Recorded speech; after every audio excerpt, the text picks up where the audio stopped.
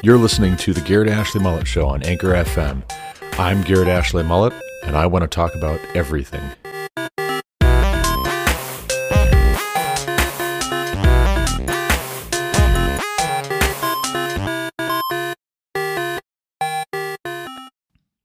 Now Joshua was old and advanced in years, and Yahweh said to him, "You are old and advanced in years, and there remains yet much land to possess. This is the land that yet remains, all the regions of the Philistines, and all those of the Geshurites, from the Shihor, which is east of Egypt, northward to the boundary of Ekron. It is counted as Canaanite. There are 5 rulers of the Philistines, those of Gaza, Ashdod, Ashkelon, Gath, and Ekron, and those of the Avim, in the south, all the land of the Canaanites, and Mearah, which belongs to the Sidonians, to Aphek, to the boundary of the Amorites, and the land of the Gebalites, and all Lebanon, toward the sunrise, from Baal Gad, below Mount Hermon, to Lebo-Hamath, all the inhabitants of the hill country, from Lebanon to Mizrephoth Maim, even all the Sidonians. I myself will drive them out from before the people of Israel. Only allot the land to Israel for an inheritance, as I have commanded you. Now therefore divide this land for an inheritance to the 9 tribes and half the tribe of Manasseh. With the other half of the tribe of Manasseh, the Reubenites and the Gadites received their inheritance, which Moses gave them, beyond the Jordan eastward, as Moses the servant of Yahweh gave them, from Aroer, which is on the edge of the valley of the Arnon, and the city that is in the middle of the valley, and all the tableland of Medeba, as far as Dibon, and all the cities of Sihon, king of the Amorites, who reigned in Heshbon, as far as the boundary of the Ammonites, and Gilead, and the region of the Geshurites, and the Maacathites, and all Mount Hermon, and all Bashan, to Salakah, all the kingdom of Og in Bashan, who reigned in Ashtaroth, and in Edrei. He alone was left of the remnant of the Rephaim. These Moses had struck and driven out. Yet the people of Israel did not drive out the Geshurites or the Maacathites, but Geshur, Maacath, dwell in the midst of Israel to this day. To the tribe of Levi alone Moses gave no inheritance. The offerings by fire to Yahweh, God of Israel, are their inheritance, as he said to him. And Moses gave an inheritance to the tribe of the people of Reuben, according to their clans. So their territory was from Aroer, which is on the edge of the valley of the Arnon, and the city that is in the middle of the valley, and all the tableland by Medeba, with Heshbon and all its cities that are in the tableland, Dibon and Bamoth Baal, and Beth Baal Meon, and Jahaz, and Kedemoth, and Mephaeth, and Kiriathaim, and Sibmah, and Zereth Shahar, on the hill of the valley, and Beth Peor, and the slopes of Pisgah, and Beth Jeshimoth, that is, all the cities of the tableland, and all the kingdom of Sihon, king of the Amorites, who reigned in Heshbon, whom Moses defeated with the leaders of Midian, Evi, and Rechem, and Zur, and Hur, and Reba, the princes of Sihon, who lived in the land. Balaam also, the son of Beor, the one who practiced divination, was killed with the sword by the people of Israel, among the rest of their slain. And the border of the people of Reuben was the Jordan as a boundary. This was the inheritance of the people of Reuben, according to their clans, with their cities and villages. Moses gave an inheritance also to the tribe of Gad, to the people of Gad, according to their clans. Their territory was Jazer, and all the cities of Gilead, and half the land of the Ammonites, to Aroer, which is east of Rabbah, and from Heshbon to Ramoth Mizpeh, and Betonim, and from Mahanaim to the territory of Debir, and in the valley Beth-haram, Beth-nimrah, Succoth, and Zaphon, the rest of the kingdom of Sihon, king of Heshbon, having the Jordan as a boundary, to the lower end of the Sea of Chinnereth, eastward beyond the Jordan. This is the inheritance of the people of Gad, according to their clans, with their cities and villages. And Moses gave an inheritance to the half-tribe of Manasseh. It was allotted to the half-tribe of the people of Manasseh according to their clans. Their region extended from Mahanaim through all Bashan, the whole kingdom of Og, king of Bashan, and all the towns of Jair, which are in Bashan, 60 cities, and half Gilead, and Ashtaroth, and Edrei, the cities of the kingdom of Og in Bashan. These were allotted to the people of Machir, the son of Manasseh, for the half of the people of Machir according to their clans. These are the inheritances that Moses distributed in the plains of Moab, beyond the Jordan, east of Jericho. But to the tribe of Levi, Moses gave no inheritance. Yahweh God of Israel is their inheritance, just as he said to them.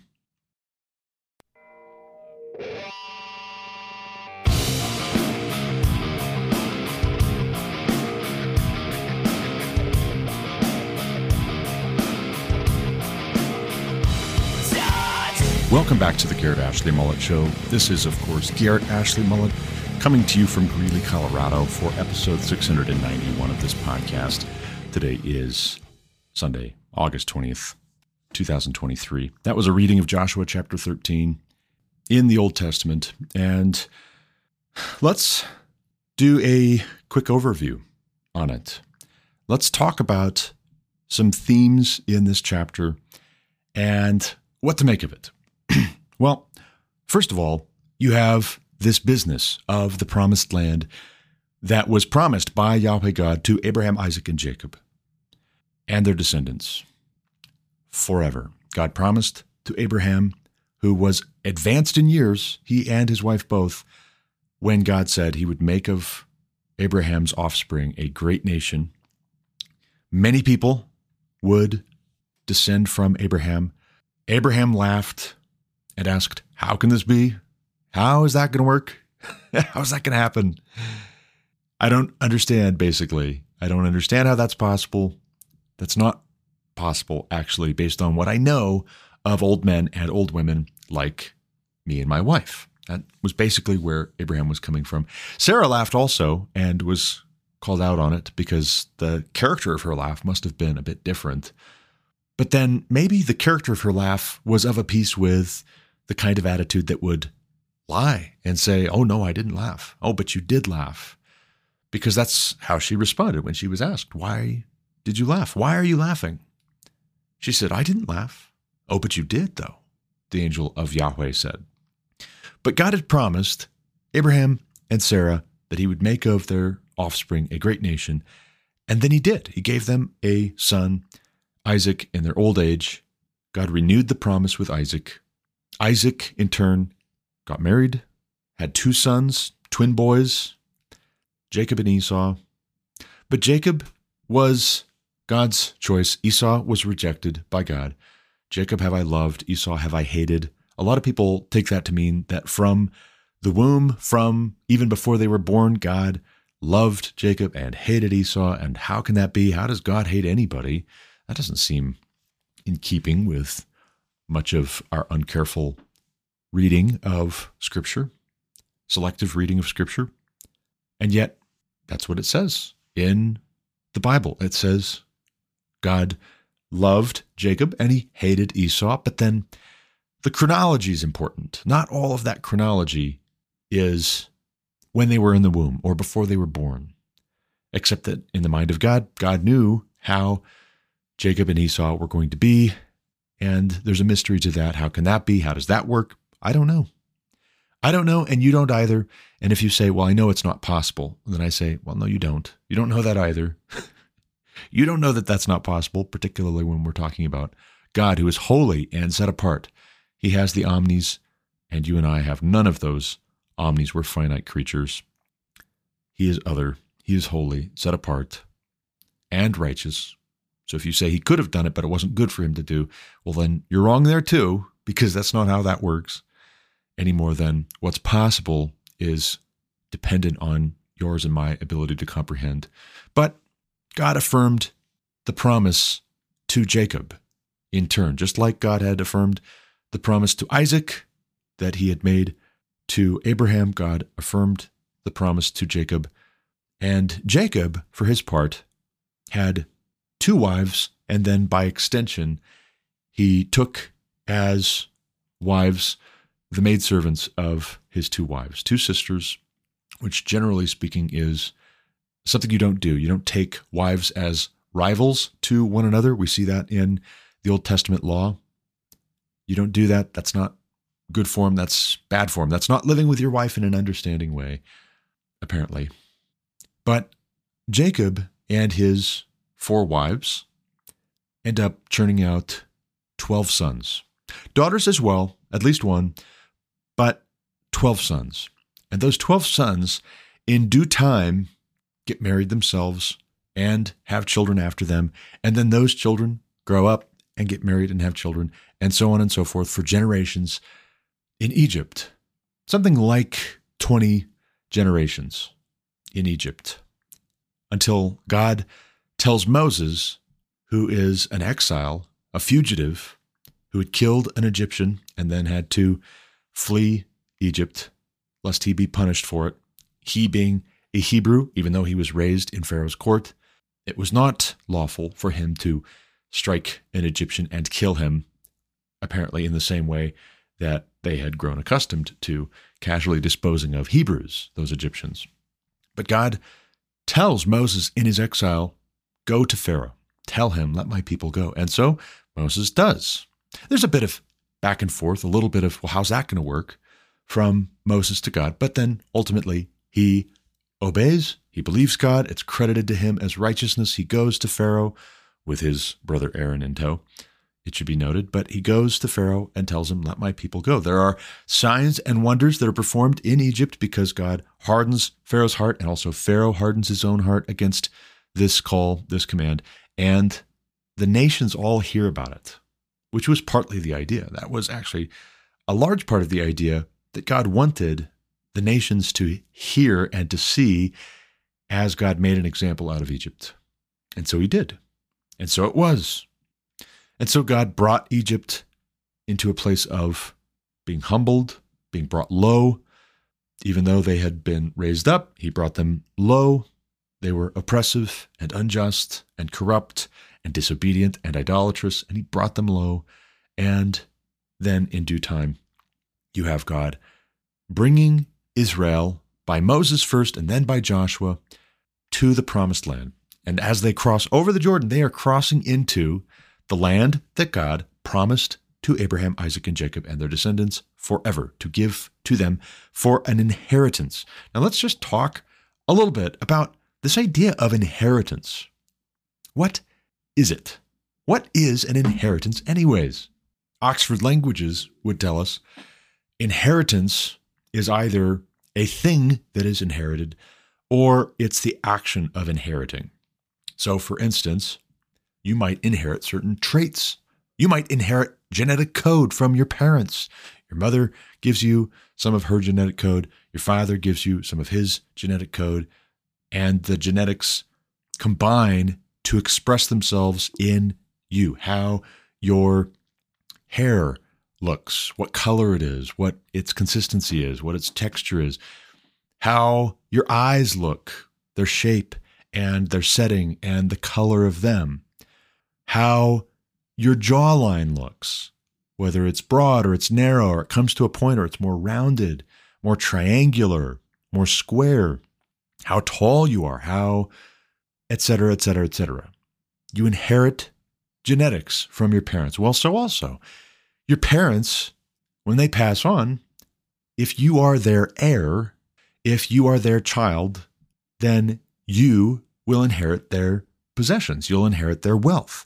If they have accumulated money or property, land or buildings or companies or prized possessions, let's say works of art or very nice furniture or clothing or jewelry or whatever, if you're their heir, then you inherit, you take possession of, you assume, you take over what it is that they are leaving behind.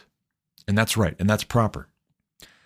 Interestingly, just an aside momentarily, inheritance, our English word, is a late Middle English from Anglo-Norman French, inheritance, being admitted as heir, from Old French, inheritor. Nevertheless, there's a lot of talk in Joshua 13 about inheritance. And what's interesting in part is setting aside the strange names and places and people and kingdoms, setting all that aside for a moment. You don't actually have to be an expert in all these things or know where on the map they would have actually been. That's good to know. If you do know that, that's great. If you don't know it, it's good for you to go and find it out and figure it out and study it out and ponder it. But if you don't know any of that, if you don't understand any of that, what you can very easily grasp is that each one of these tribes, and when you subdivide the tribes, each one of the clans that make up a tribe of Israel has an inheritance in this land that was the possession of a different people. Now, just a quick word on this. For all of human history, this people or that people is in the land, they build a city, they found a nation, they conquer an empire, they form alliances, they go to war, and the ones who win wars and battles very often end up being new management. The sign above the door changes, so to speak. If we think in corporate terms more easily, it's like when you work for a company and then some other bigger company buys your company, and now, next thing you know, you're a subsidiary of that bigger company, or you've just been absorbed. Middle management, upper management for your company, maybe some of them stay around, but most of them get severance packages. Thank you for your service. We've got this. And now you work for that larger company. They bought, with their greater wealth, the company you work for, and now you work for that company. That's kind of what it's like when peoples get strong and then they go to war and they wage battles and they take over neighboring cities. And sometimes it doesn't happen that there's actually any fighting. Sometimes it's just a sizing up of one another through diplomacy, through trade, cultural exchange, and the weaker recognizes that the stronger would win in a fight if they fought, and so they just are conciliatory. They use entreaties because they are poorer than their neighbor. Next thing you know, they've been absorbed into the larger empire. A polite ask for a sample of earth and water as tribute turns into, you now are part of our empire.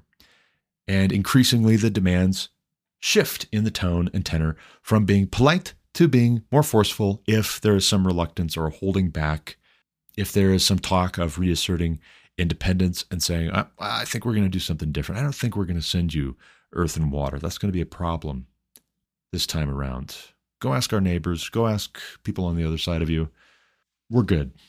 We're going to keep the earth and water for ourselves. And then very often you'll get fighting unless the people who have been subject have indeed grown strong. And if they've grown strong enough and the larger empire has been weakened through infighting and bureaucratic red tape and depravity, if the people become frivolous and not concerned with maintaining what it is that they've built up, well then future generations of the imperial family, the royal family, the bureaucratic state in that country can find that they lose their inheritance.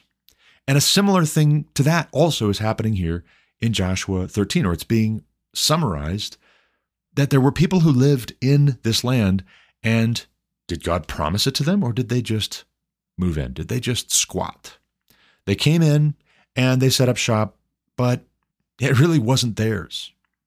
That's one question. Another question is, if they moved in and if they did what was evil in the sight of God, and it would have been their land, sure, they had as much claim to it as anybody, but then they behaved wickedly and they were sexually immoral and they killed their own children as part of worship to demons, demon gods, false gods who were no gods. They worshiped other gods in other ways too, and that was a big problem.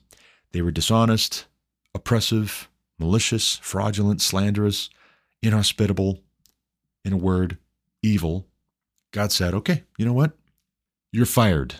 Because remember, the psalmist says, the earth is the Lord's and the fullness thereof. If God says the earth is the Lord's and the fullness thereof, the world and all its inhabitants, that means regardless of the sign above the door in a particular city, in a particular region, in a particular land, in a particular part of the world, a continent even, regardless of who says this or that belongs to them, it all belongs to God. And if God says, you know what, you're not taking care of business like I want you to, like you know you're supposed to, I'm removing you from a position of authority, who are we to disagree with that? Who are we to find fault with God? You might as well complain when somebody buys a company or they owned it from the beginning and they find out that some frontline manager or some regional manager in the company is just doing whatever. They don't care about policies. They don't care about the rules. They don't care about the regulations. They don't care about the vision of the owner of the company.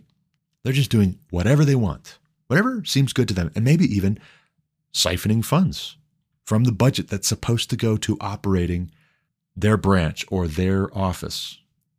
When the owner of the company finds out, what do we expect? We expect that they're going to terminate that manager, that supervisor, that employee who was acting presumptuously. And so that also comes into play here too, where regardless of whether God promised it to Abraham, Isaac, and Jacob, or whether other people had any right to live there in the first place other than the descendants of Abraham, Isaac, and Jacob, regardless of who might have been living there prior to the people of Israel coming out of Egypt, coming into the promised land, coming over the river Jordan westward, it all belonged to God at every moment, all along the way. It was all God's the whole time. And so if God said, okay, this is mine, and I'm going to set up shop for Israel, for this people, my nation that I'm claiming for myself, everybody else, take note, listen up. I claim this people for my people. I claim this nation to be my nation. I'm going to make them into a nation for you all to see. Who are we to find fault with God? Who are we to complain about that? And also, how often do we leave God completely out of the equation when we're weighing and measuring whether this was good? How often are we asking the question of whether God had the right to say and to promise and to fulfill what he did? All too often, we're thinking in terms of the people involved. And yes, the people can misbehave regardless of what God has promised or commanded, as is evident from these nations being driven out of Canaan. But sometimes people obey God, actually. Let's not miss that. Let's not have such a view of the depravity of man or the sinful nature of man that we don't have a category for righteous behavior and obedience and faithfulness. And moreover, let's make sure that we're not presupposing that our ways are the yardstick, the standard, the rubric. Our ways, our thoughts, those are the measure. A lot of that kind of thinking is just plain arrogant and ignorant. A lot of that kind of thinking is very presumptuous. And it might be something we're reading into the text that we would have any right to assess and evaluate these people for making war and winning and taking the spoils. It might be that we're being very arrogant and very presumptuous to say, for instance, as I've been talking quite a lot on this podcast, and I'm probably a person lacking in credibility to some for having gone here, but the biblical text goes here. And so if you have a problem with that, well, I think you have a problem with the biblical text, first and foremost, not me. I don't want to have a problem with the biblical text. And if that means you're going to have a problem with me, then so be it. It's regrettable, but on your own head be it. But who are we to sit in judgment over Israel for men taking multiple wives or making war, conquering cities, killing all the inhabitants of those cities, or taking slaves, making slaves out of the people who had lived in those cities? Who are we to sit in judgment? And maybe the answer is, well, we're Christians. We're the saints. We have the whole counsel of God. So we look forward and we see God saying this is not so good. Okay, but listen, that's the answer to the question. That's the right answer. Let's just make sure we're putting in the right categories when it's us and our opinions and our feelings, you can have opinions. You can have a feeling about this. You can have a hunch. Even you can suspect that that's not quite the way that it's supposed to be.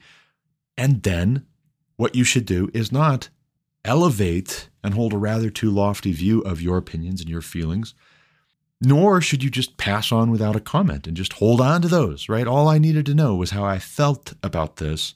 No. Study to show yourself an approved workman who need not be ashamed, rightly handling the word of truth, which is to say you can wrongly handle the word of truth.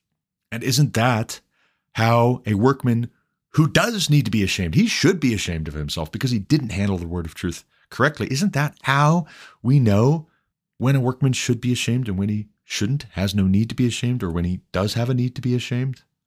For that matter, let's pause for a moment and let's reflect on some of the tone and tenor of how Jesus refers to the scribes, the Pharisees, the Sadducees, the teachers of the law in the gospel accounts, and also how the apostle Paul refers to Judaizers, for instance, the super apostles, as they're called in some cases, how Paul even addresses those he loves with a stern rebuke at times. You can't just read it all as softness, gentleness, meekness, humility, as we define humility, misdefining it. The tone and tenor is unmistakably one of shame on you at various points in the gospel accounts and in the Pauline epistles. Shame on you. Why? Because you're mishandling the truth, because you have come to this in a presumptuous way, thinking rather too highly of your own opinion, your own feelings, your own judgments, and rather too little of God's. You've come to the biblical text, you've come to the commands of God, the promises of God, the character of God, rather presumptuously, and you have dealt with His word with insufficient care. And shame on you. You should be ashamed of yourself. And I think part of what we miss, a large part of what we miss, when we don't think that that's ever appropriate, we don't think that's ever loving, kind, honorable, decent, appropriate for the servant of God to speak in the tone of, part of what we're missing is that it does actually matter how you handle the word of truth. It matters immensely. And if you mishandle the word of truth, if you are careless, if you're slapdash, if you're lazy, if you're frivolous, if you're self-serving about it, there are significant consequences. For one, you may not be free. When you know the truth, Jesus says, you will be free. But if you don't know the truth, and if you tell other people lies, that's the same thing as being enslaved. And that's very serious. When you know the truth, you are equipped to do good works. But when you believe lies, then you are set up to be unproductive at best, but actually to do things that are corrupt. If the truth that you think you know, or that you confidently proclaim, but carelessly handle, is not actually the truth, if it's corrupted, well, so also will your practice be corrupted. Just like James says, show me your faith without works, I'll show you my faith by my works. What you actually have faith in at the end of the day will express itself in how you relate, how you behave. If your faith is in the traditions of men, well, then that will work itself out. And it's not to say tradition's always a bad thing, but it's in what order is it a good thing? If it's out of order, if it is the most good thing, the most true thing, the most praiseworthy thing, you have set yourself up for not just being mistaken, oh, oops. No, being ashamed of yourself. You will come to a point at which you should be ashamed of yourself. And if you suppress that, instead of admitting, I'm sorry, that's embarrassing. Man, well, now you've just hardened your heart. You've just stiffened your neck. You've just decided to be proud and to love pleasure, love yourself rather than loving what is good. It would be good for you to just admit it. Just own the L. Take the loss. It's a sunk cost at this point. One of the pronouncements of judgment that we find in God's word is this interesting turn of phrase, as translated into the English. They had forgotten how to blush, or they did not know how to blush, which is to say that a people was shameless if they didn't know how to blush, if they had forgotten how to blush. Now, we make fun of people in our day. We laugh if they blush, but we actually should be glad. We should be very glad and relieved when people remember how to blush. They know how to blush. There's an innocence to that, which is good, which is right. Now, it's not entirely innocent, because if it was appropriate for you to blush, then you've just done something that was not maybe so innocent. Maybe it was unintentional. And that's typically what it is. When people blush, it's typically, oops, my bad. Oi, now I feel foolish. Okay, yeah, maybe you were. Maybe you were. That's okay, right? It's okay. Not okay like keep on being foolish. I don't mean that. But it's okay like it's not the end of the world, all right? It all it all works out in the end. If you love Jesus, your name is in the book of life, in the book of the Lamb. At the end of the day, it'll all work out. He gives more grace. Don't let this derail you. But it's good if you still remember how to blush. And it's good when people around you still know how to blush. We just want to make sure that we're embarrassed about the right things. We're not embarrassed by God. Oh, God. Oh, why do you have to do these kinds of things? Why did you have to say that? Oh, I'm so embarrassed. Dad, stop. You're embarrassing me. God, stop. You're embarrassing me. What's embarrassing in those kinds of scenarios is our misplaced priorities. Another thing here in Joshua chapter 13 is the land is being conquered, but it still is not fully conquered yet. And so God says to Joshua, you are getting old. You have gotten old. You are old, actually. As a matter of fact, you're advanced in years. And it's funny because it starts off in verse 1. Now Joshua was old and advanced in years, and Yahweh said to him, you are old and advanced in years. There's a certain redundancy, but then again, it's not, because some of this is in quotations and some of this is clearly written down by Joshua or whoever picked up the mantle after Joshua. It was the case that Joshua was old. And so God said to him, you are old, and there remains yet very much land to possess. Now that's a curious thing too, because on the one hand, you would think that the penultimate is if Joshua is in charge when they completely take possession, they have finished taking possession of all of the promised land, all of Canaan. They've driven out every last vestige of every people that God said to annihilate and destroy. Maybe that would be the greatest way for Joshua to cap off his legacy, to finish out his life. But something to think about is the thrill of the chase. Something to think about here is what neuroscientists like Andrew Huberman, for instance, like to talk about in their podcasting and their videos that I've watched with regards to dopamine in the brain. Dopamine being this hormone that the body releases that we associate with happiness, and God designed it that way. Neuroscientists are not inventing these things. They're just discovering slowly but surely, maybe possibly searching out and understanding, not always understanding, how what God has ordered works, why it works. But dopamine, as you or I expect a good thing, like, hey, let's go out for ice cream at the end of the day, about 3:00, let's go get ice cream. Cold Stone Creamery will be open. They've got some really good ice cream. I've got a coupon. My treat. You say, oh, that sounds exciting, right? And already the dopamine starts to be released. You start to feel happier. You haven't gotten the ice cream. And it might be 9 a.m. You're not even hungry for ice cream right now, but you're expectant, right? You're expecting ice cream at about 3:00 with a friend, maybe. Ideally, it'll be somebody you like, you enjoy being around, you enjoy hanging out with. And so you get closer and closer to that 3:00 time. And what happens in the brain? According to neuroscientists, more and more dopamine is released.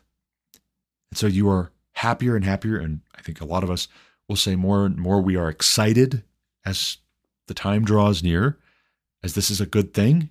But then if something comes in to interrupt, if something derails the plan, the worst possible time is right before you're going to have the ice cream. Something comes up, a disappointing interruption, and now we got to cancel plans. You got to cancel plans, and the dopamine in the brain actually goes not just down to where it was before your friend suggested, let's go get ice cream at 3:00. No. The dopamine in your brain actually goes down and it overshoots. It shoots down below. So you're actually more unhappy than you were when you first heard that you guys might go and get some ice cream. But then on the flip side, let's say nothing comes up. The most dopamine is going to be right before you actually get the ice cream. The anticipation actually tapers off when you get the ice cream, interestingly. But the peak of satisfaction, happiness, excitement, expectation, the peak of dopamine in relation to that expected thing is right before you actually get it. And so come back now to Joshua being old, advanced in years. There's still a lot of land to be conquered, but that might be for the best in terms of the happiness of Joshua as a individual man, even an old man, that there is still work to do right up until the very, very end. And God is telling him that. That's a happy thing, actually, particularly if that was his mission, that was his vocation, that was his calling, that was what he was made for. That's what he was doing in service to God and in service to his people. It doesn't get better than that, actually. Right now, for a lot of men in America, specifically, there is no expectation of a good future, of an inheritance. Let's say, for instance, if their parents are still around, there's no expectation that they're going to inherit wealth from their parents when their parents pass on. For that matter, too, looking at the stats, for men who don't have children, there's no expectation that they are going to pass on wealth to their children after them. For those who do have children, unfortunately, a great many have no expectation of being able to pass on wealth to their children because perhaps, for one, they live estranged from the mother of their children, and so that's a sore spot. Or they've been divorced. Maybe they never got married, or maybe they got married and they got a divorce and she took half of everything, which reduced the capacity to accumulate wealth. It destroyed wealth. Instead of creating wealth and securing wealth, it destroyed wealth. And for that reason also, there's nothing to pass on. My parents got divorced when I was in junior high, and I'm speaking from experience when I say there was so much wealth destroyed, so much time and energy was misplaced, so much momentum lost.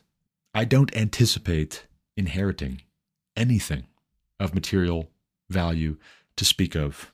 And there's a large share of my generation that is in exactly the same boat. There's no expectation of inheriting from our parents.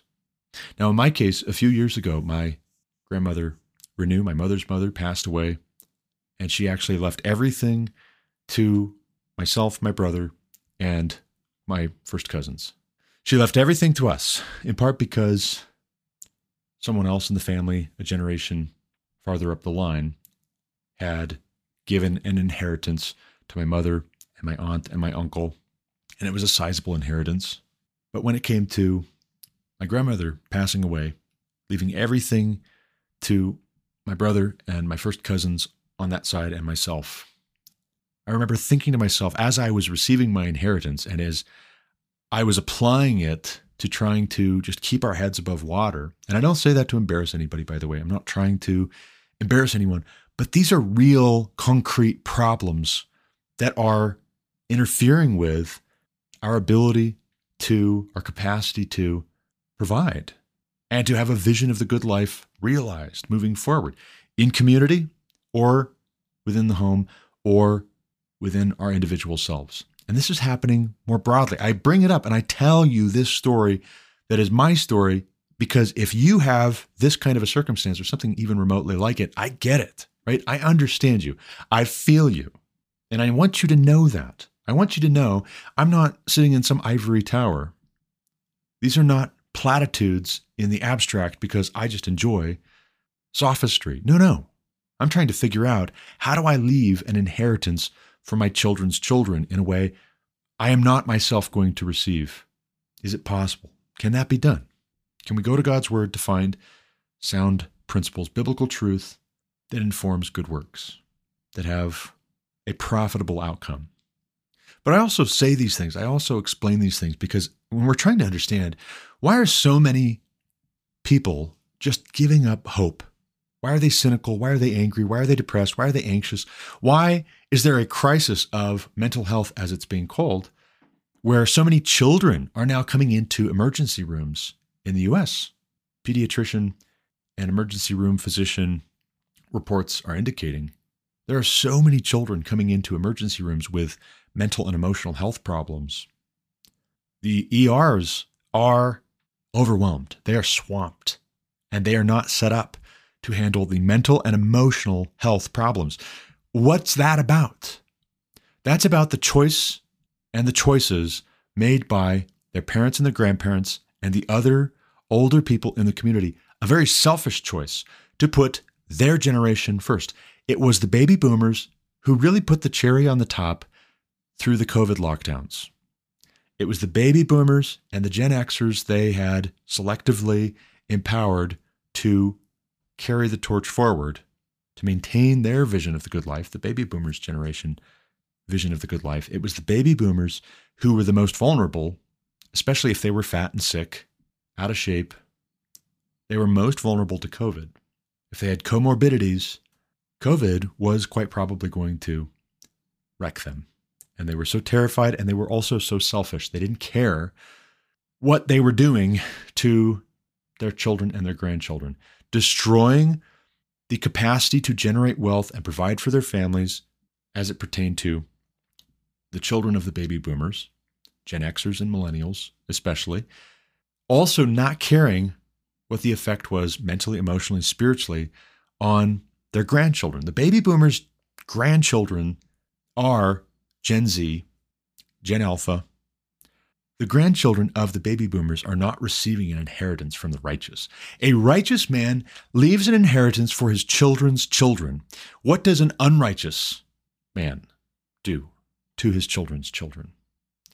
He uses them up to get the last little bit of enjoyment, just the last little drops. Instead of leaving an inheritance, he extracts, he only takes.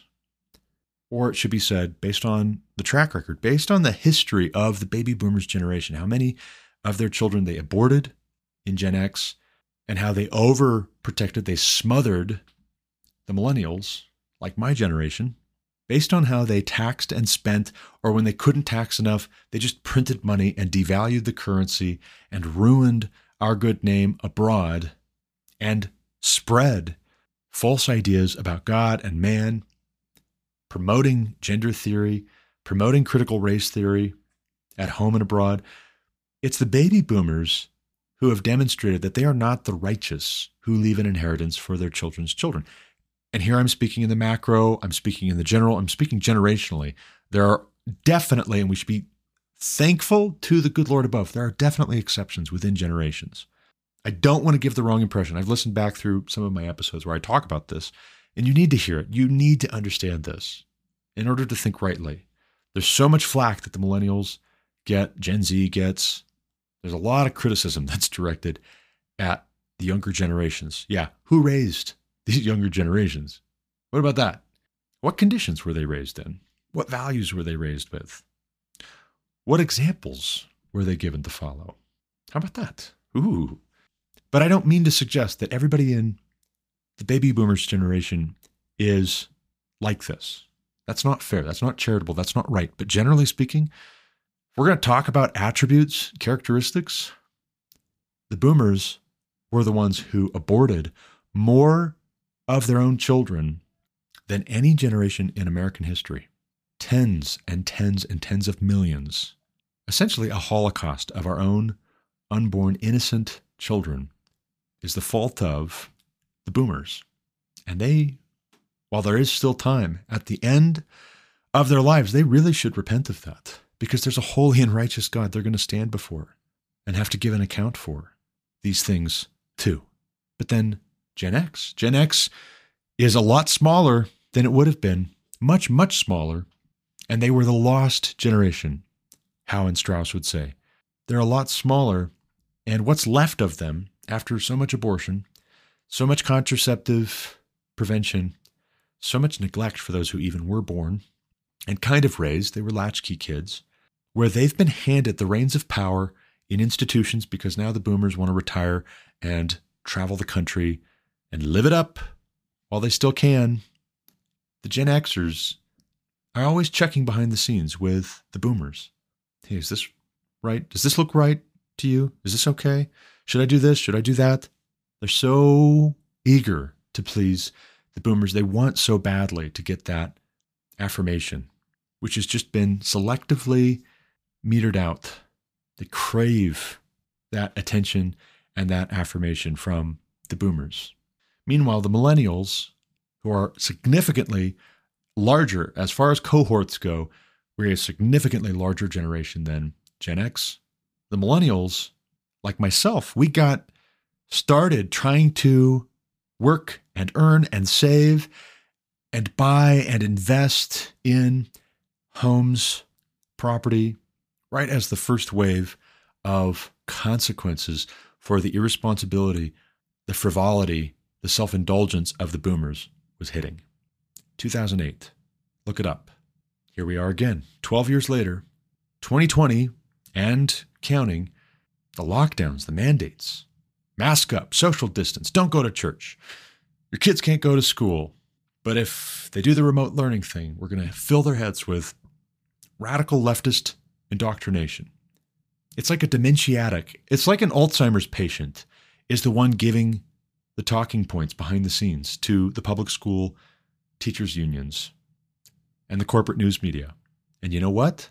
Right up until it all well and truly implodes beyond repair, the Gen Xers who play middle management are going to just keep on doing what the baby boomers give them. They'll filter it out a little bit. They'll try and clean it up, just like the handlers for President Biden will try to clean up and do damage control on his gaffes. Yeah, the Gen Xers will definitely do that for as long as they can. And then when the boomers are gone, we're going to have a conversation. Gen X and the millennials, we're going to have a conversation. I predict when that happens, when the boomers are completely out of the picture in terms of making these determinations or maintaining the status quo, I predict Gen X is going to have little pockets of nastiness, meanness, cruelty, where without the guidance of the boomers, they act out, they lash out with resentment that's been there for years and just kind of bubbling below the surface, but they had to keep it in check. They're going to lash out at the millennial generation.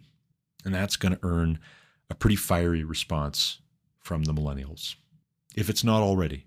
But I think also, too, you're going to have little pockets of Gen Xers who they've been so used to getting guidance, getting decisions, ultimately from the boomers.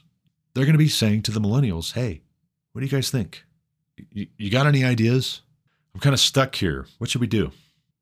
And at that point, too, and I think for very, very different scenarios to be so seemingly opposite, I think all of the above is going to come together in the millennials having the shackles off, getting a chance to do the heroic thing.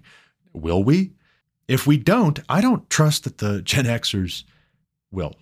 But if we don't, as millennials, it's going to have to be Gen Z and Generation Alpha that cobble together some new political institutions in the ashes and rubble left behind, because it's going to be messy. It's going to be a real mess.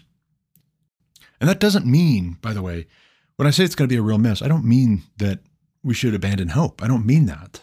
I think sometimes I miscommunicate when I'm talking like this, and people hear what I don't intend to be coming across, that you should just throw in the towel. There's too much of that mindset, and we need to honestly remember how to blush about it, because it's shameful. It's unmanly. It's unmanly to abandon hope. Why do I say that? To abandon hope is shameful because it indicates a lack of faith, a lack of trust in God and the goodness of God and the promises of God and the purposes of God and the character of God. Essentially, to abandon hope is to admit that our equation has not even factored God in, which is how we got into the problem, the trouble in the first place in many cases. Not all, but in many, many cases. Somebody did not factor in God's commands, his promises, his goodness, his purposes, and so they behaved very badly They've behaved very poorly. And sometimes large groups of people do this. Sometimes institutions do this. Sometimes whole peoples and nations and cultures do this. And that's what we're seeing right now. And yet, are we any better? If we say we believe these things and we've abandoned hope, our hearts have grown cold, we no longer feel a warmth when we talk about God, we no longer feel any warmth towards one another. Make no mistake, there is good news. But the good news is not so fragile that you can't talk about the real problems. I think that's another consequence. That's really, unfortunately, what we've inherited from previous generations that made no-fault, easy divorce, serial monogamy, infidelity, free love, substance abuse, self-indulgence, fraud, deceit, chicanery, superficiality into their lifestyles. We've inherited an unwillingness and a certain fragility that prevents us from being able to talk about problems with each other in a productive way. Today marks 1 week since the Welfare of the City Project had our first forum. And yesterday morning, I had the privilege, I had the honor, I had the great pleasure of sitting down with the other members of the steering committee to discuss how did it go? What have we heard? What kind of feedback have we gotten? What should we tweak and retool and do differently next time? What are we going to talk about next time? Who's going to do the talking? And it should be rotational. It seems to us, seems to me certainly, it should be rotational.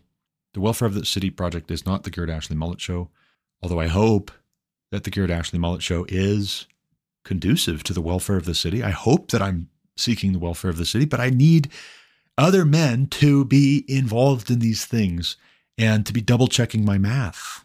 Just like I think they need me on occasion to be double checking their math. And I think other men should be adopting this mindset. I'm trying to set an example here. And I'm trying to be honest and say, hey, we've got some real problems. On an individual basis, I know it's not my imagination. You can't spin the stats. I know that the economy is in worse shape than it was 4 years ago, 8 years ago, 12 years ago, 16 years ago. How do I know that? Because my wife comes back from the grocery store and she shows me the receipts so that I can write them into our Excel CV that I built to keep track of our money, to keep track of our bills and the income and the outgoing, the debits and the credits. I see those numbers that she brings back. I'm the one who pays the bills. I pay the utilities. I pay the rent. I know that our rent is going up. The house is not getting better and better with age. It's not a fine wine. Why is our rent going up? As though major improvements have been made to the property.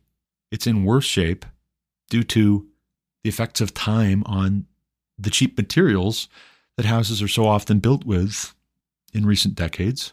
It's in worse shape because things wear out with use. Our electricity is not of a better quality. It's of a worse quality, arguably, a less reliable quality. And so just to give you a quick anecdote, not so you feel sorry for me, but so that you understand I get it. Not so you can find an excuse to write me off and wave me off. No. Neither so that you can just feel bad. I'm not trying to make you feel bad, but I'm trying to convince those who are living very comfortably that there is a need. If you love me, if you love my wife and my children, you need to care about what's being decided at a high level that affects families just like ours, even if it's not affecting you. Let's suppose some of the people who are listening, they get their electric bill and they're actually being paid because they built solar panels, put them on the roof, got it all set up years ago. They had bought a house and they took some of the equity, which is actually, when you look at home values, so-called, over time, it's actually the result of an artificial constraining of the supply of homes due to regulation and zoning. Thomas Sowell has a book all about this, by the way. But they took some of the equity because they had bought a home and then it appreciated in value, so-called, greatly due to deflation of the supply of houses relative to demand, also inflation of the money supply relative available goods and services in the economy. That's how it works. They took some of the equity, which is what we call, in this context, the difference between what you owe on the house and what you could sell it for if you were to list it. They took some of the equity out and they put solar panels on the roof, and they put a battery system, a charging system, and they also arranged it with their utility company to where when the solar panels produce more electricity than is being used, they sell power back. And maybe it's not much, but it's certainly, if it's even $2 a month, it's certainly a lot less of a cost for those listeners than the, in some cases, $400 plus that I am paying for electricity in the summer if I want my pregnant wife and my young children and my teenage boys to have air conditioning as they're homeschooling, as they're at home, cultivating their minds, reading great books. You should know that I don't set policy. I'm talking about it because I think we need to get engaged, but I don't set policy for what percentage of the electrical grid is going to be supplied by hydro and wind and solar.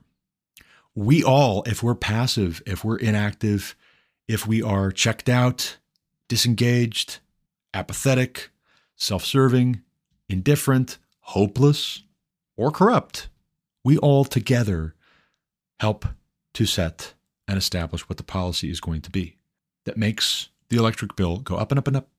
And guess what? When the cost of energy goes up, the cost of everything goes up. So at the same time, as corrupt individuals are misappropriating funds, which the government has access to because they tax us or they print the money or they take money out of this or that fund and they reallocate it over here, at the same time as our money is being given to foreign governments, foreign peoples, or corporations who will advance certain social engineering projects, progressive in nature, typically. At the same time as that is happening, you also have increasingly this sense in many young men in particular that I will receive no inheritance and I will have nothing to pass down to future generations except for apologies. I'm sorry. I'm sorry that the world is the way that it is. I'm sorry that this is a mess that you're going to have to sort out. That's the position that the millennial generation in particular has been put in. And only all the more, until we start to change these things and reform, only all the more for Gen Z and Gen Alpha, and if the world stands, future generations after them. It's an artificial problem that a combination of apathy and self-absorption and godlessness has created. But consequently, it's a problem that actually loving God and our neighbor would go a long way to resolving. It's a problem that loving what is true and what is good, instead of just loving pleasure and ourselves, would go a long ways to solving. It's a problem that being engaged, interested, invested, involved, even just attentive would go a long ways to solving. Because a lot of these corrupt people who misallocate, who behave in malicious ways, or they extort, or they bribe, or they blackmail, or they mismanage, a lot of these folks, they do so because they also get the impression that nobody's paying attention. Nobody's watching. Nobody cares. And if there are good ones, right? If there are good managers, if there are people who are being faithful, who are doing good work, and they never get praised for it, they never get affirmed for it, they never get thanked for it, they never get appreciated, nobody's paying attention to them either, what happens? They grow weary in doing what is good. And so if you and I, if we're not paying any attention, we have no idea who to affirm and who to thank that they would continue on, keep on doing what is good. We have no idea, no clue. And let's say we just thank everybody. Well, now we've done it. If we thank everybody, we're thanking also the corrupt ones, the lazy ones. There are few things more frustrating, and I'm speaking from experience as a working man right now, but we all have work to do. There are few things more frustrating, more aggravating than when you do your level best and you get after it and you put in long hours and you work hard, diligently, carefully, you're very honest, scrupulously, even to a fault, and someone who is lazy, who It's constantly blame shifting and making things up, making excuses, lying about why they haven't done this, they haven't taken care of that, they haven't attended to this, they haven't called these people back, they haven't looked at such and such. When they get the exact same raise that you did, when they get the exact same thank you, whew, man, is that discouraging? Is that demoralizing? For the people who work at these utilities companies or these grocery store chains or department store chains, or who work in our government at whatever level, for the people who work in media to bring us the information, to report in a factual way what is happening that pertains to us, that is our business, that we should know about, we should do something about, but maybe we'll have to talk it out in order to figure out what we do. For those people who are doing well, for us to not thank them, we are contributing to their growing weary in doing what is good. That's part of the reason why you should honor them. If you want to live a quiet, peaceable life, you should honor those who are doing a good job in positions of authority. But you have to be paying attention. And when you pay attention, you won't always find that everybody is doing a good job. And it's so uncareful, it's so unwise to have this default where we can only say positive things or don't say anything at all. If we look to the job that people are doing and they're doing a poor job, we should not be saying, hey, great, keep it up. We should be asking some questions like, hey, I noticed that you have this mistake here, you have this typo there. I noticed that this does not seem to add up. I'm a little concerned that this has not been attended to. Can you go into why that is? Do you need something from us? Even just asking the question makes so many Christians who have completely checked out, so much of the church that is completely checked out, and they've spiritualized it in no small part because of tax status, churches wanting to maintain a certain tax status that's contingent on not getting into any of this. They stay so well clear and they spiritualize it, but it's really about being able to keep money. And the partiality is unbearable because when you get to talking about tithing and offerings, what will they do? They'll say, in the Old Testament, it's commanded, right? The Levites lived off of the tithes and the offerings. And you say, yeah, but the Levites were also not told you can't speak about, you can't talk about, you can't get into the particular sins of the leaders of the people or of the people if they're political in nature, so called, or else we're going to withhold the money from you that you live on. That's exactly the condition that's been set up for the American church. You stay out of getting specific about potential corruption in your city, state, country. You stay out of that, or we're going to tax you, which is to say we're going to punish you financially. That was an LBJ project, by the way, right along with the Great Society, which made the U.S. government into the sugar daddy for so many unwed mothers and really incentivized women having children out of wedlock, not getting married or else getting divorced, which makes them free agents for rich, powerful men who have means, keeps them available. It keeps those men in positions where they can get whatever they want from these young women and not have to pay the consequences, actually, as a matter of fact, also. It should have been the clue. When LBJ's building is where the Department of Education is housed, and that happened under George W. Bush, oh, by the way, that the Department of Education was upgraded from being in somebody else's, some other department's building to getting their own building, and it's the LBJ building. You know quite a lot, actually, about what's broken with the Uniparty. The establishment of both parties, shaking hands, kissing babies, cutting deals behind the scenes to look the other way as their extended families and their friends go and vacuum up the money and redistribute it. When they get elected, they redistribute it. That's why the money is offered up in the first place. Exorbitant speaking fees, buying and selling art, so-called, modern art. It's not really art. It's crap. You're just telling us that it's art, like the emperor who has no clothes story.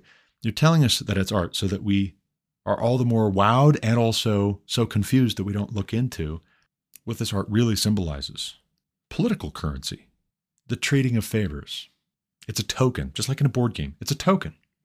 Yeah, that painting looks like garbage. You didn't pay millions of dollars for that because you want the painting. You paid millions of dollars for that because there's going to be a trading of favors. And this will be the reminder, the symbol, kind of like a wedding ring, a little bit is a symbol, kind of like a contract, a little bit. You'll know what it means. They'll know what it means if you have them over and that painting is hanging prominently in the room that you sit down to discuss things in. Another thing that distresses me here, and let's be careful as we handle the word of truth here and what I'm about to say, but a video was sent to me, and I love Jordan Cooper. Jordan B. Cooper, Lutheran minister, systematic theologian. He has the Justin Sinner podcast, great YouTube videos on lots of topics, very thoughtful guy. I like him a lot. I enjoy listening to him. And I enjoyed the video generally, but sometimes I get frustrated at things that are not said because it's like, oh man, but why don't you factor this into your treatment of this topic? Maybe it's a blind spot. Maybe I'm supposed to factor it in. And so here we go. JP Chavez, my neighbor 2 houses down, sent me a video of Jordan B. Cooper making the case for the Christian gentleman. And I watched this yesterday and I enjoyed the video and I found it very thought-provoking. But he talks about opera and he talks about high culture and how traditionally, historically, it's been the aristocracy in a society. It's been the nobility in a society who help to sponsor the high art. They make sure someone is painting great paintings. Someone is sculpting great sculptures. Someone is writing great works of music to be performed for future generations. Patrons of the arts are those who have the leisure time to actually consume and ponder and appreciate art. And to some extent, they have the free time because they're the kind of person who likes to think about transcendental things, things that last, things that have value, things that accord with what is true and good and beautiful. But sometimes, and this is something I didn't really hear Jordan B. Cooper get into, and I think it's unfortunate, but I hope to rectify it. And hopefully also everyone will forgive me and not think me ungentlemanly. Sometimes you have the people with a lot of money having become very corrupt, and the kind of art that they sponsor is as corrupt as they are. And so there's a little bit of talk in Jordan B. Cooper's video about pop music, pop art, pop culture being the opposite of high culture. And even folk art, he says, has a better shelf life than pop culture. But pop culture is purely entertainment. And let me ask you, where does this pop culture come from in the first place, if not from very wealthy, very unscrupulous people, in many cases, having decided this is how you re-engineer society. This is how you carry out the behavioral economists' eugenicist Darwinian vision at scale. This is the practical side of Edward Bernays' work. Pop culture, like vaccinating the mind of man, the heart of man, the soul of man, against godliness, against wisdom, against freedom even. The lyrics of so many songs that are popular, so-called, but really made popular because the people who own the record companies and the distribution chains, the people who own the radio stations and the TV stations have decided this is what needs to be popular next. And we say, well, this is just junk. Yeah, but that's what they think of you. They think that you like junk. They think that you are a shallow person, a stupid person, an unwise person, a foolish, simple person. And they want to make money from you, but then they also want to engineer your choices. And lest you think that I'm just making this up, I've read Saul Alinsky's Rules for Radicals. If you haven't, you don't know how true the things I'm saying are. In their own words, they attest to this being their outlook. I've read Nudge by Cass R. Sunstein and Richard H. Thaler. I've read Edward Bernays' Propaganda. I get it. Most of you haven't. But if you had, you would know that I'm not making this up. This is not conspiracy theory. This is, in fact, a conspiracy to brainwash us, to make us dumb. I've read John Taylor Gatto's Weapons of Mass Distraction. The public schools, as he explains, if you won't take it from me, as he explains, the public schools were designed to make you stupid and superficial and godless. Pop culture is just an extension of that. It's just an additional expression of that same contempt for you as a person. It's the social Darwinists, the eugenicists, the progressives, in many cases Marxists, the globalists, having decided the best thing, the vision of the good life, is they play games with your heart and your mind and your very soul, and they act as gods. When George Soros explains in an interview, without reservation, that he has something of a God complex, and it used to bother him, it used to really worry him that maybe he was unwell, until he embraced it and started living it out, until he started actually acting like a god, behaving like a god. It really bothered him. And now he's come to terms with it. Now he's okay with it. Yeah, I am kind of a god, aren't I? When he says that out in the open, and you realize who he pals around with, who he funds, who he supports, who he subsidizes, understand this is a big part of how we got to now, economically, politically, socially. When district attorneys are bought and installed because the people of the community are not paying attention and they won't listen, they're stiff-necked, superficial, stupid with regards to their civic engagement because they were made to be, they were set up to be. That was the intention. It's not a bug, it's a feature of the kind of education they received, the way that the corporate news media gives them so-called current events in short bursts, selectively edited to entertain, but not really to inform, not really to empower. When you realize that George Soros has been buying district attorneys for the express purpose of halting the prosecution of criminals for the advancement of social justice in cities across the U.S., and that crime as a result is skyrocketing because criminals are empowered to break the law again and again and again. The defund the police thing maybe has lost support, and we don't call it that, just like global warming lost support because, hey, wait a second. Some of what you're calling global warming is not actually warmer temperatures. They changed it. They said, well, we should probably call it climate change. That's what Al Gore went to a TED Talk and said some years after An Inconvenient Truth. We should call it climate change because that's going to be easier to market. It's less likely to get pushed back on. And he said, he bragged in TED Talks that I watched and that I wrote about on the blog at On the Rocks and I've talked about in this podcast. Al Gore said flat out, we need to be buying up as many 30-second soundbite advertising slots as we can online and in traditional media.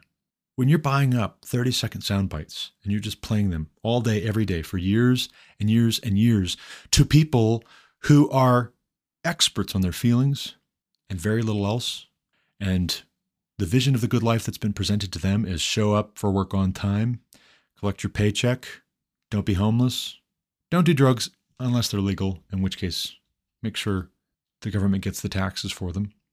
Don't get married, have fun. That's what it's called. Have fun. Yeah, there's another word that starts with F that people actually mean, and it's fornicate. Don't get married. You're so young. No, just stay in school, go get a job, have fun for a few years. Figure out who you are. Yeah, fun is a euphemism here for fornicate in all too many cases, because what's prioritized is making money.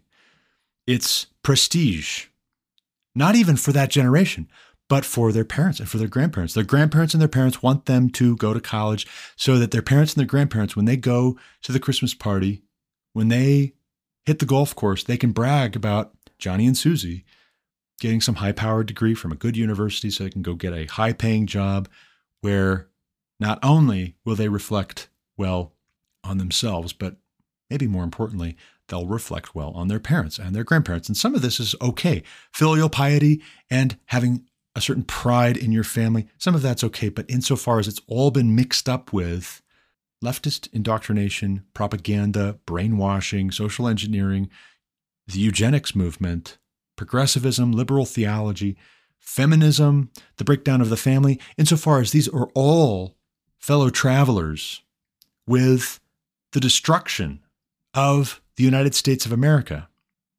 happening before our eyes when we glibly say, you know what? I don't want to get into all that. On the one hand, what we're saying is, I really don't care what my responsibility is. My definition of my own affairs is I keep my lawn mowed. I don't make waves at work. That's a good testimony. I don't ever have anybody upset with me. That's how I know I'm a good person. That's how I know I'm a good Christian. Nobody's ever upset with me for anything. I never rock the boat. I never challenge anything. I always just do what I'm told. I'm always pleasant. I'm always nice. Like the 11th commandment, according to Voddie Baucham in the American church, is thou shalt be nice. Thanks, Phil Vischer. Thanks, VeggieTales. Thou shalt be nice. If I didn't remember anything else, I remember that. What's lost in all of the above is that every single tribe of Israel has an inheritance. Every last one. Even the Levites. Now, what it says is they weren't given an inheritance from Moses or from Joshua, but that's because God was their inheritance. Now, just think with me for a moment. 1 out of 12 tribes had God as their inheritance, and now we're to the point that the American church is content and stubbornly insistent that everybody be content in far too many cases with no Christian children or grandchildren having an inheritance. Or maybe, just maybe, 1 in 12 American children and grandchildren will have an inheritance, and by this I mean they'll inherit property or wealth that they can then use to take care of their families. They can nurture, they can steward, they can pass on to their children after them. If 1 out of 12 children and grandchildren will receive any kind of an inheritance whatsoever, and the other 11 will pay half their money, half their income in rent perpetually, getting married maybe in their mid-30s at this rate. Right now, the average is 30 years old. Right now, the average is they have 1 or maybe 2 children, and then they're done. And the exact thing that they say is, yeah, I think we're done. Yeah, we're going to be done after this one. After 1 or 2. When that's an economic reality that they cite in most cases, or they say, I'm so busy, I'm working 3 jobs. That again is an economic reality that they're citing. And then the church only knows how to spiritualize the internal world in far too many cases, but cannot bring itself to look at what God's word says about not just stewarding money on an individual basis. Dave Ramsey, thank you so much for telling us all it's basically a sin for us to take on any debts. But then where is the engagement with our members of Congress? Where is the engagement with the President of the United States? Where's the engagement with the bureaucracies and our national debt? You know, what's curious, and my wife pointed this out to me this week as I was talking with her a little bit about debt. She said, well, you know, it's not technically a sin, because I asked her, I said, is it a sin, do you think, for a Christian to have debt? She said, well, no, there's no command against it. I said, well, there are passages, there are verses, definitely, that warn us about being a borrower or a lender, repaying everything that you borrow, not taking out debt, being a slave to the one who loans to you. There are verses about that. And she said, well, yeah, but there are also verses about how debts should be discharged, or interest, or et cetera, et cetera. There are also verses with regards to money and finances and the economy. There are also verses about unequal weights and measures. There are also verses about a workman being worthy of his hire, not withholding wages from someone who works for you. There are also verses that talk about not oppressing those who are poor, those who are widows or who are orphans, speaking up for those who are being oppressed.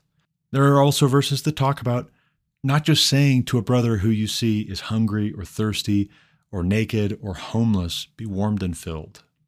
And you know, that really got me thinking. That got me thinking about how this is another category of partiality that we find in the church. When it comes to gender, for instance, we find that a lot of time is dedicated to upbraiding the men in the church, and little to no time is spent addressing the sins that are particular to women. That's partiality. Also, interestingly, a lot of time and attention is spent addressing the sins that are particular to those who are under authority, those who are poor. Very little to no attention is paid by the American church to the sins that are particular to the rich. Certain proclivities, certain temptations that are common to the rich. But what will you hear instead? You'll hear, oh, if you're an American, you are the rich in terms of the whole world. Now listen.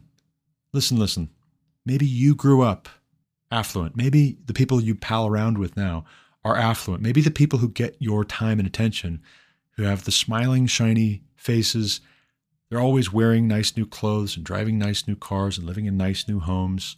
And they're always unflappable and unflapped because they have the material wherewithal to deal with certain things.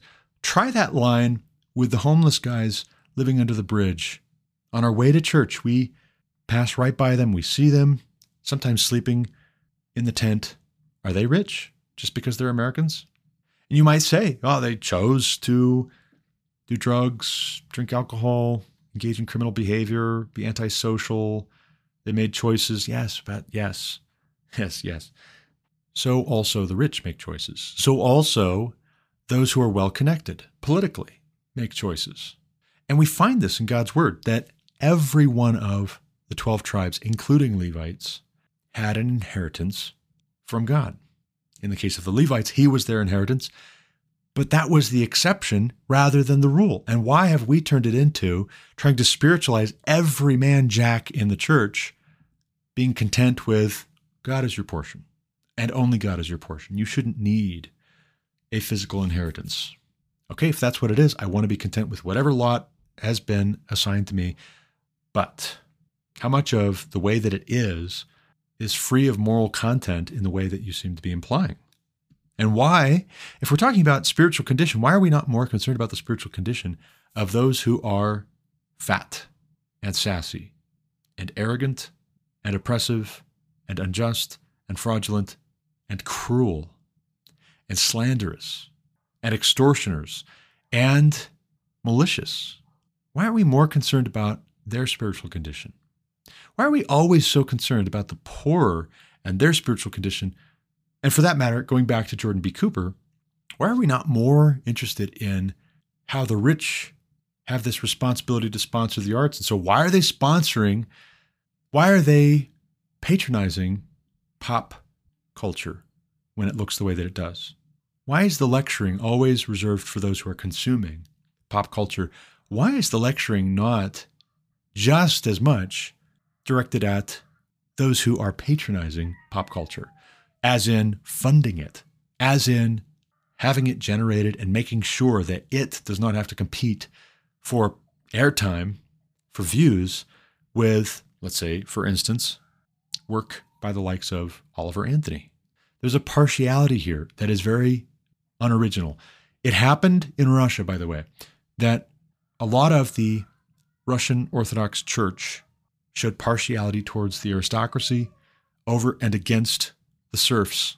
And at a certain point, after so many generations of being neglected or abused by turn with a two-tier justice system, the aristocracy in Russia and the Eastern Orthodox Church running interference for the aristocracy in Russia started to feel bad in significant quantities for the serfs. But by then too, yeah, you know what? A lot of these serfs were just not good people. They were bad people. Their being poor did not make them good people.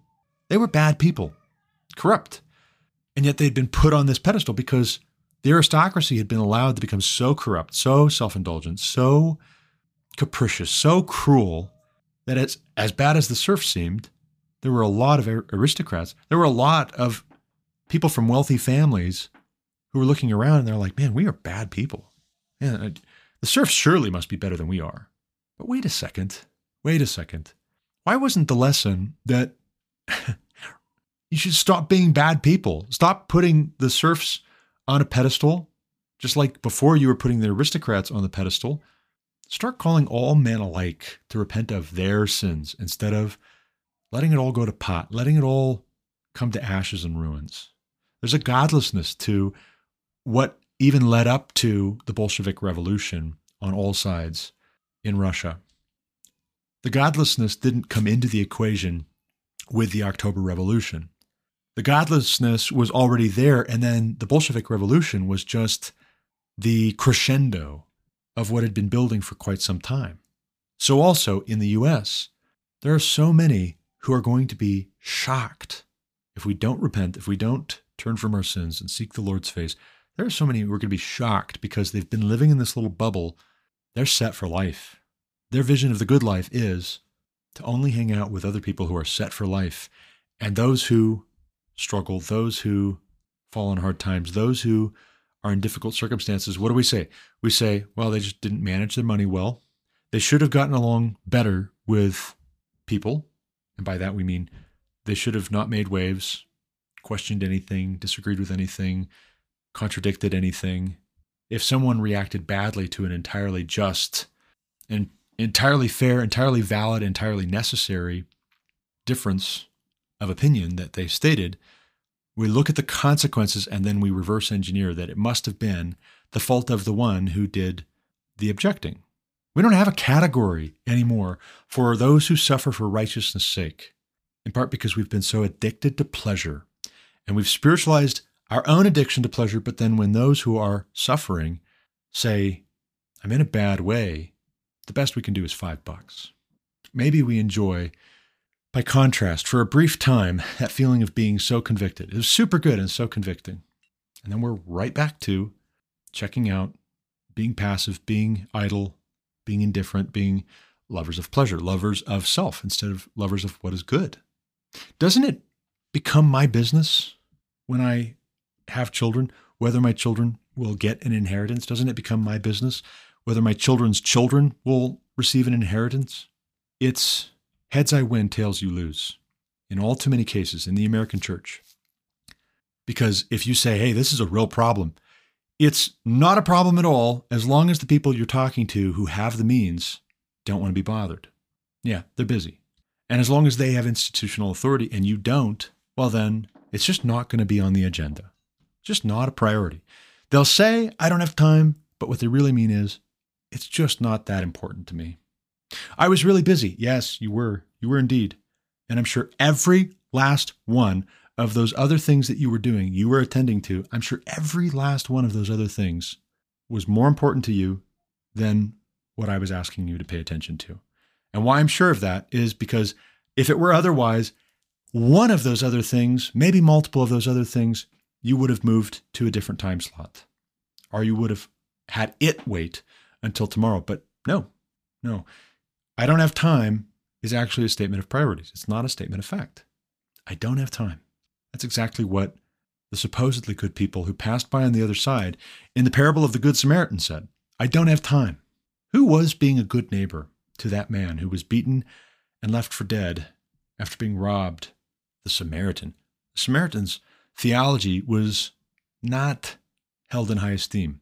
His practice towards God was not held in high esteem. He was a good neighbor in a way that the supposedly righteous, I can't possibly be bothered, I'm on my way to do holy things, characters weren't. Plain and simple, they weren't.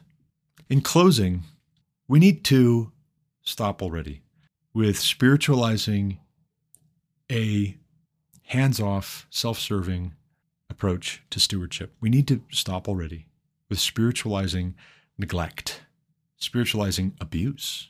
The man who does not provide for the needs of his own household is worse than an unbeliever. Isn't it my business? Isn't it your business, Christian? If there are husbands and fathers in our town, in our county, in our state, in our nation, who are trying very hard and they're holding down 2 or 3 jobs, working themselves to death to provide for the needs of their own family, especially members of their own household, but it's increasingly difficult for them to do so. Isn't it our business if we are electing or holding in office or leaving unquestioned, unexamined, people who make decisions that make it harder and harder, if not impossible, for men to have a good conscience, to get rest, to be able to pass an inheritance down to their children and their children's children? It mattered to God that the tribes of Israel and their clans and their households would have an inheritance. Is there any reason to believe it has stopped mattering to God? This question of being an heir Humanly speaking, I think not. But that's all the time I've got for this episode. It is a Sunday morning. It's time for me to take my family to church here shortly. As always, thank you for listening. Until next time, God bless. You've been listening to The Garrett Ashley Mullet Show on Anchor FM. For more content like what you just heard, subscribe to this podcast on Apple Podcasts, Google Podcasts, or Spotify. Also check out thegarrettashleymulletshow.com to subscribe to email alerts when new episodes are published. As always, you can reach me with any comments, questions, complaints, objections, or insights at garrettashleyMullet@protonmail.com.